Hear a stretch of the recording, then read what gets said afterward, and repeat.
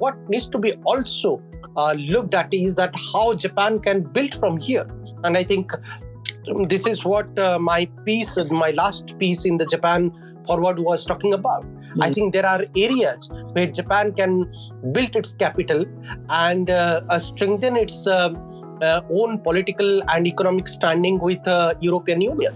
For example, infrastructure cooperation, infrastructure promotion and connectivity promotion is one area. I think the broader European community, even though they are divided on China's Belt and Road initiatives, the broader European community still questions about the transparency, about the authenticity of China's Belt and Road initiatives, and that is where the Japanese should really capitalize on, and given Japan's transparent mode of promoting infrastructure, particularly quality infrastructure, and I think this will be a big opportunity to think about how to engage in a productive economic cooperation, particularly when it comes to infrastructure and connectivity promotion. Welcome back. You're listening to the Real Issues, Real Voices, Real Japan podcast by Japan Forward.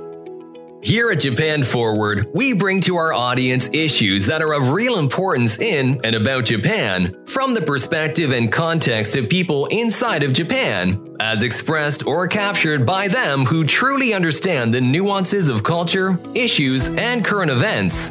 In today's session, we speak with Dr. Jagannath Panda, who is currently the head of Stockholm Center for South Asian and Indo-Pacific Affairs at the Institute for Security and Development Policy in Sweden. He is deeply focused on Indo-Pacific affairs and relations of the region with Europe, and is the author of the Asia's Next Page column on Japan Forward. Thank you to all our listeners and followers for joining us again for our weekly Twitter space. Every week, we're seeing more people join us for this live conversation, and appreciate it very much. Before we get things started, let me introduce ourselves. So Japan Forward, for anybody unfamiliar with us, we started Japan Forward in 2017 with the goal to reach global audiences, sharing stories, opinions, and editorial content from Japan. Our mission, shared by our supporters and followers, is to raise awareness of the Japanese spirit, culture, and tradition. All right, and I'll be the host today. So my name is Galileo, and I work on Japan Forward's marketing and a lot of the tech and the dev side of the project and of the website. We're still a small team. This is our 5th year anniversary coming up this June, and we have about a core team of 4 or 5 people. And today I have the pleasure to introduce our guest, Dr. Panda, and he has published with Japan Forward about 33 pieces. Very, very productive.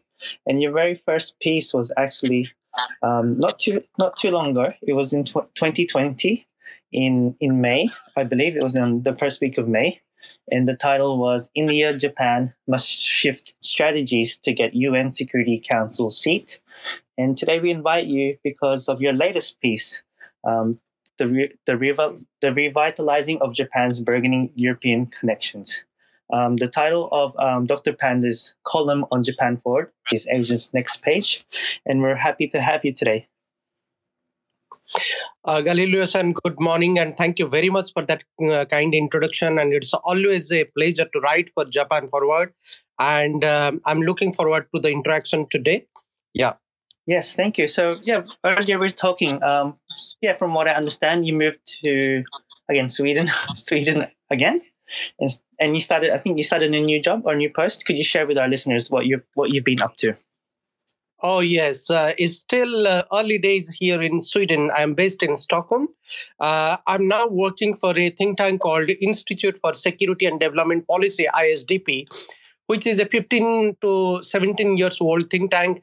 It's an emerging think tank, and it has a strong program on Asia and a strong program on Silk Road initiative. We have an office in Washington, D.C., but the headquarters here is in Stockholm. And I am the head of the newly established research center, which is named as the Stockholm Center for South Asian and Indo-Pacific Affairs. As you know that most part of the Europe is looking at Indo-Pacific in a new way. There is a strategic reorientation happening throughout the Europe for the last 2 to 3 years, particularly given the fact the current tensions which is going on between Ukraine and Russia. The European community wants to tie up more and more with the Asian community, particularly focusing on Indo-Pacific, power politics, and therefore ISDP decided to establish this new center called Stockholm Center for South Asia and Indo-Pacific Affairs. And they decided to invite me to join and head this center. So these are early days for me to start working here, but I could see that there is a lot to research about, talk about, and involve and make that strategic connect to happen between Europe and Asia, particularly Europe and India, Europe and Japan, Europe and the broader Indo-Pacific community. Well, it sounds like a very, very heavy role, and we wish you the best in this new position. And it's very exciting. Thank you very much. Part of this, and I think it'll be very pivotal for EU and Asia relations. Thank you very much.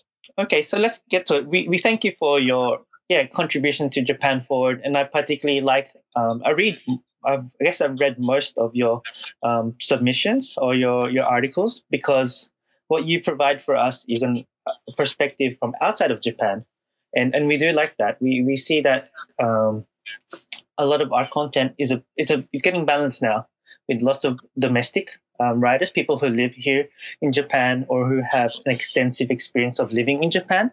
But you also give us this other perspective of someone who's looking at or looking to Japan from where you are, and you share your insight and wisdom with the articles that you wrote. And the recent one you wrote was The Revitalizing of Japan's Burgeoning European Connections.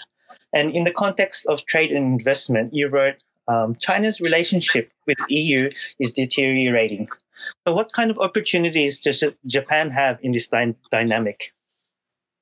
Oh, yes. I think if we talk about China, which is the biggest actor in Europe, particularly given its trade and economic contacts, the China's relationship with the European Union is not really stable.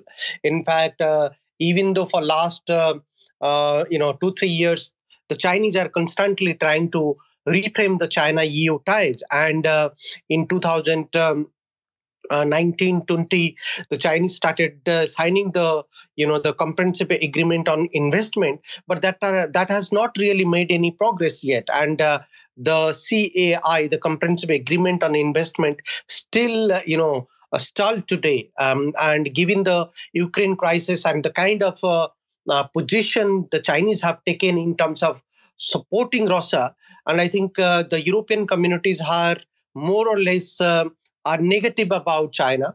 Of course, earlier there was always a question mark about China's stance on the Belt and Road initiatives, but today the China's political standing on the Ukraine crisis, China's diplomatic posturing in the broader European Union is very much questionable, and that has not really helped neither the comprehensive agreement on investment to move forward, nor the China-EU relationship has made a steady progress. So therefore, one can say that probably given the Ukraine crisis, China's relationship with the EU is not stable, and probably it is deteriorating. And this is an opportunity moment for Japan and for many other countries in Asia or in the Indo-Pacific regions, including India. And I think from Japan's point of view, and Japan is a strong economic actor in European Union and in the continent of Europe. And given the kind of diplomacy Japan engages with the broader European community, that is actually seen very positively and most widely as an alternative kind of diplomacy to China. So therefore, there are every possibility for Japan to capitalize from here on and to look Europe from a new context, from a new viewpoint. And I think the European community would like to see a more engaging Japan and a more multilateral Japan along with India coming to the European Union and trying to promote a trilateral formulations with EU, Japan, India, or a trilateral formulations among EU, US, and Japan. So I think the broader European communities are positive about Japan, and they want to see Japan in a new context. Given the current crisis in Ukraine, the Japanese have actually come to the forefront in terms of standing with the Ukrainian cause. They're supporting Ukraine's humanitarian crisis, and that has been well received. So definitely this is an opportune moment for Japan, and Japan should take advantage of not only the deteriorating relationship between EU and China, but also to capitalize more space for its own diplomacy, for its own economic standing in the region, and more importantly, to emerge as a global power, because Europe is a key continent for the global posturing, and Japan should take advantage of that process. I totally agree. And I think this opportunity is not just for in the benefit or in the interest of Japan itself, but I think there's also some synergy for the surrounding Asian countries that will benefit if Japan makes a good a good decision or good move to create stronger ties with EU. Okay, another comment that caught my attention was, quote, "In the wake of the Ukraine or Russian war, Japan has emerged as one of, if not the strongest Asian voice against Putin. It has allowed for the strengthening of the Japan, US, EU trilateral and bilateral alliances, making China wary." So first of all, was this a surprise to you? Or in another sense, did you have any expectations from Japan to move or act in a certain way during this war? To be honest, it was not at all surprising, given the historical track record or the previous track record Japan has in terms of standing for humanitarian cause and humanitarian rehabilitations in the greater global politics. Japan's standing is not at all surprising. But what really triggers me is that how eloquently, how openly Japan has actually been critical towards Russia's action plan. This is a little shift for me, given the fact that over the last 10 years, there was an attempt to rebuild the Japan's ties with Russia.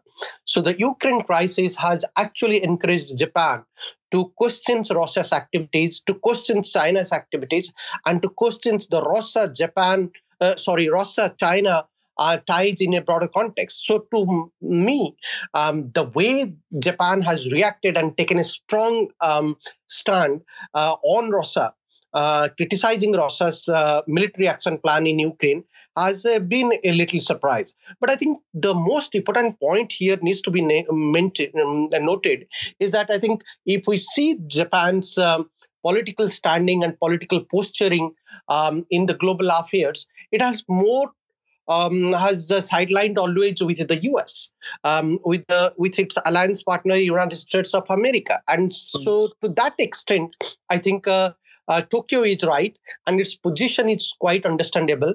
And given the war kind of situation and the kind of tensions that is there in broader European context today, I think standing and sharing concerns with the US and with the broader European community is quite understandable and welcomed. And this is what I was pointing out, that today, if we try to understand from the broader European community and from their point of view, Japan is seen more as a proactive and positive power in European context.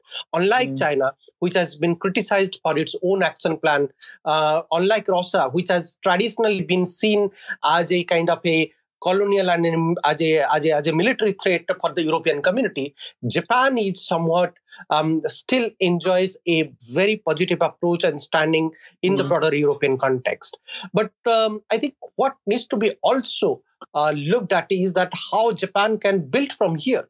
And I think this is what my last piece in the Japan Forward was talking about. I think there are areas where Japan can build its capital and strengthen its own political and economic standing with the European Union. For example, infrastructure cooperation, infrastructure promotion, and connectivity promotion is one area.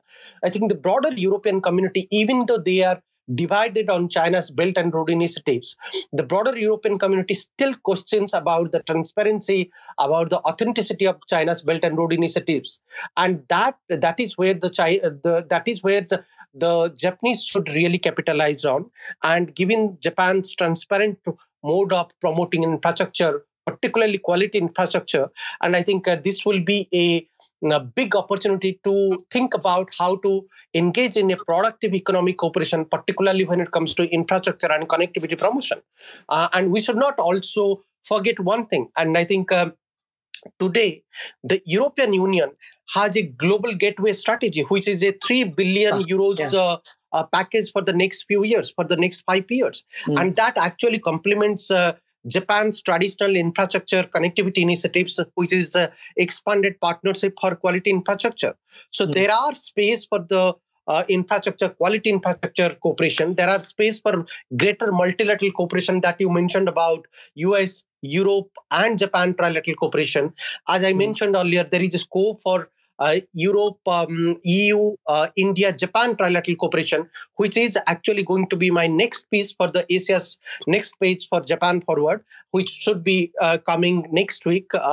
So I think there is a multilateral space is also there for Japan to capitalize on. And the third thing is the geopolitical ambition. And I think every country's foreign policies are factored on geopolitical ambitions, and Japan should not be seen differently. Yeah. And these geopolitical ambitions should not be at the cost of humanitarian values, should not be at the cost of humanitarian crisis. But at the same time, what I think we should do is that we should establish a common platform to build human resources. And this is what good about the Japanese diplomacy. Japanese diplomacy has been seen quite positively in the European space for the last 2 to 3 decades. And this is where Japan could build up not only in Europe, but to emerge as a greater global power in times to come.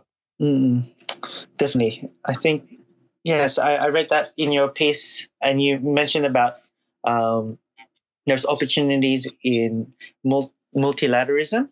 And particularly you mentioned that there's the EU-Japan Economic Partnership Agreement, which was, I guess, initiated about 2 or 3 years ago, with a trade budget, with the trade amount has reached over 137 billion in USD.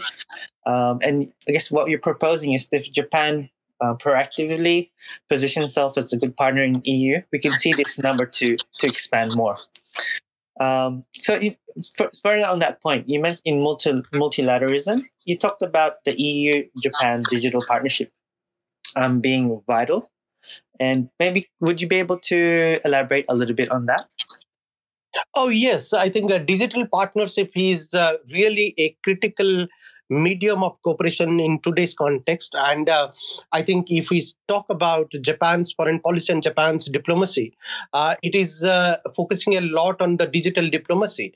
And I think this is a welcome development for the broader European communities, because in Europe's foreign policy or strategic initiatives, be it global gateway initiatives or be it the Indo-Pacific strategy they are talking about, today there is a emphasis on the digital diplomacy a lot. And I think this is where the European community wants to engage with the Asian powers, with the Indo-Pacific powers in a new context, in a new way. And Japan is a critical partner. India is a critical partner. And if we talk about EU-Japan comprehensive agreement, documents or the strategic papers, EU-India strategic papers, official briefings, in each of these official position papers, there is a mention about the digital diplomacy, digital cooperation. And when we should not overlook to the fact that when we are talking about connectivity cooperation, when we are talking about infrastructure cooperation, I think one critical aspect of connectivity and infrastructure cooperation is digital infrastructure cooperation, digital connectivity. Digital connectivity is an integral part of the multimodal connectivity. So I think to that context, there is a greater scope for EU and Japan to cooperate, not only bilaterally, but also globally factoring the Indo-Pacific interest today. And I think my next piece is going to talk about that in Japan Forward, which is about EU, Japan, and India trilateral. This trilateral can be formed. Nobody has so far really talked about this trilateral. Yeah. And this trilateral has a greater opportunity to capitalize for in a range of issues, be it digital cooperation, digital connectivity, be it economic cooperation, or be it the maritime space. I think we should look for new avenues of multilateral cooperations, and digital diplomacy, digital cooperation is just one critical avenue in the entire context. Yes. Okay. Thanks for that comment. So yeah, maybe we should take some questions from some of our listeners. So if you have any questions for Dr. Panda, on your mobile phone, you should see a heart icon or mark at the bottom of the screen. So if you press that and click the hand button, I'll select you so you can be a speaker. Any takers? I guess if you're on your computer, you won't be able to ask any questions. If you're on your mobile phone, you would be able to. Or if you reply to our Twitter announcement, I can pick up the question there. And in the meantime, let me maybe ask one more question to Dr. Panda. So I also agree that there's a certain extent the digital partnership between EU and Japan will open up a lot of avenues in terms of communication, security, I guess financial opportunities. But I think in contrast to that, because of China's restrictions on their internet being closed and I guess not open to the rest of the world, do you think this is a way? So my question is, how do you think China will respond to an EU-Japan digital partnership? Oh, yes. I think the Chinese are noticing every move that Japan or Japan's alliance partner in Indo-Pacific, particularly US, is making in the regions. So to that context, I think definitely the Chinese would be taking a strong note of Japanese diplomacy, as well as how the EU is trying to reach to Japan. But I think what we need to keep it in mind is that in China's Belt and Road initiatives, there is a lot of changes are happening. And these changes are happening particularly in two specific areas. One on the digital front, and also the second one is the green technology or the environmental packages that the Chinese are trying to advertise about promoting their Belt and Road initiatives. So I think both Japan and EU needs to talk about two specific issues: how most of these initiatives, be it connectivity, infrastructure building, or the initiatives which are based on science and technology cooperation, it should be environment friendly.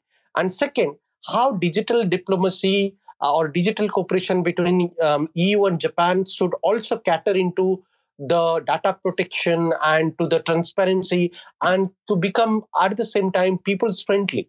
So I think this is one initiative that the Chinese are trying to promote, and both EU and Japan should not overlook to this fact. In fact, I think there is already a noticeable movement is happening in Chinese foreign policy today after the pandemic. Even though within China there is a lot of news about how China is currently struggling in terms of tackling the pandemic. There are bad news from Shanghai, Beijing, from the major cities where pandemic is still on and the country is still battling how to handle the pandemic, particularly the coronavirus. But again, I think the Chinese diplomacy is already aiming to revitalize its diplomacy in terms of outreach, in terms of making goodwill gestures to Europe, to India, to South Asia, and including to the Indo-Pacific countries. In fact, as you must have noticed, Chinese Foreign Minister Wang Yi recently visited a lot of countries in the neighboring countries. Right. And he talked about economic cooperation. And within that economic cooperation framework, there was a lot of discussion about digital cooperation. So I think China is giving a lot of stress on the digital part of the diplomacy in its foreign policy, and that should not be overlooked. And that must encourage Japan to accelerate its own diplomatic endeavors. And particularly for Japan, there is a greater space in Europe to capitalize on the digital diplomacy. When we are talking about the Nordic countries, particularly when I am based in Sweden, I could see that in Sweden, in Denmark, in Norway, and in Scandinavian regions, there is a lot of talk about sustainability and sustainable engagement between Japan and EU. And I think that should not be a miss. Both Tokyo should focus on that, how to accelerate and how to advance the strategic cooperations as well as the digital cooperations, which is the fulcrum of EU-Japan economic partnership today. Okay, yes. Dr. Panda, thank you for your time and speaking with us today. It's good to hear from you and understand the issues you're monitoring, especially with the power players in Asia and Europe, and your advice for Japan to take a more proactive approach in EU-Japan relations. We hope to share this sentiment with our audience more. Before we wrap up, do you have any announcements or anything you'd like to share to our listeners? No, just wanted to thank all the listeners for listening, and I would encourage to read my next piece, which is about EU, Japan, and India trilateral. This is a trilateral has not been talked about, and I think there is a great potential about building this trilateral between Europe, even though Europe looks like, or the EU looks like a multilateral venture, but I think it makes sense to connect with two of Asia's biggest economy, that is Japan and India. So please, if you have interest to understand more about the diplomatic engagement that is happening between Japan and Europe, particularly factoring with third countries like India or US, please read my column in the Asia's Next Page with the Japan Forward. And the next piece is going to be about Japan, EU and India trilateral cooperation, and I'll encourage you to read it and share your comments if you have any. Thank you. Yes, I also encourage our listeners, please look for Dr. Panda's articles on Japan Forward. His column is called Asia's Next Page. And looking forward to this, trilateral piece. As you say, it's not talked about much, so it'd be great to learn more about that. And we'd definitely love to share that to our audience. Please follow Dr. Panda on Twitter as well, and to be up to date on the latest news. Listeners, thank you for joining us today. Follow us on Twitter, Instagram, and Facebook. We also have a YouTube channel, and this Twitter space will be distributed on Spotify and Apple Music. Please make sure you subscribe to that as well. Thank you for listening to the Real Issues, Real Voices, Real Japan podcast by Japan Forward. Visit our website for more information regarding our podcasts and other news on Japan. Catch you next time.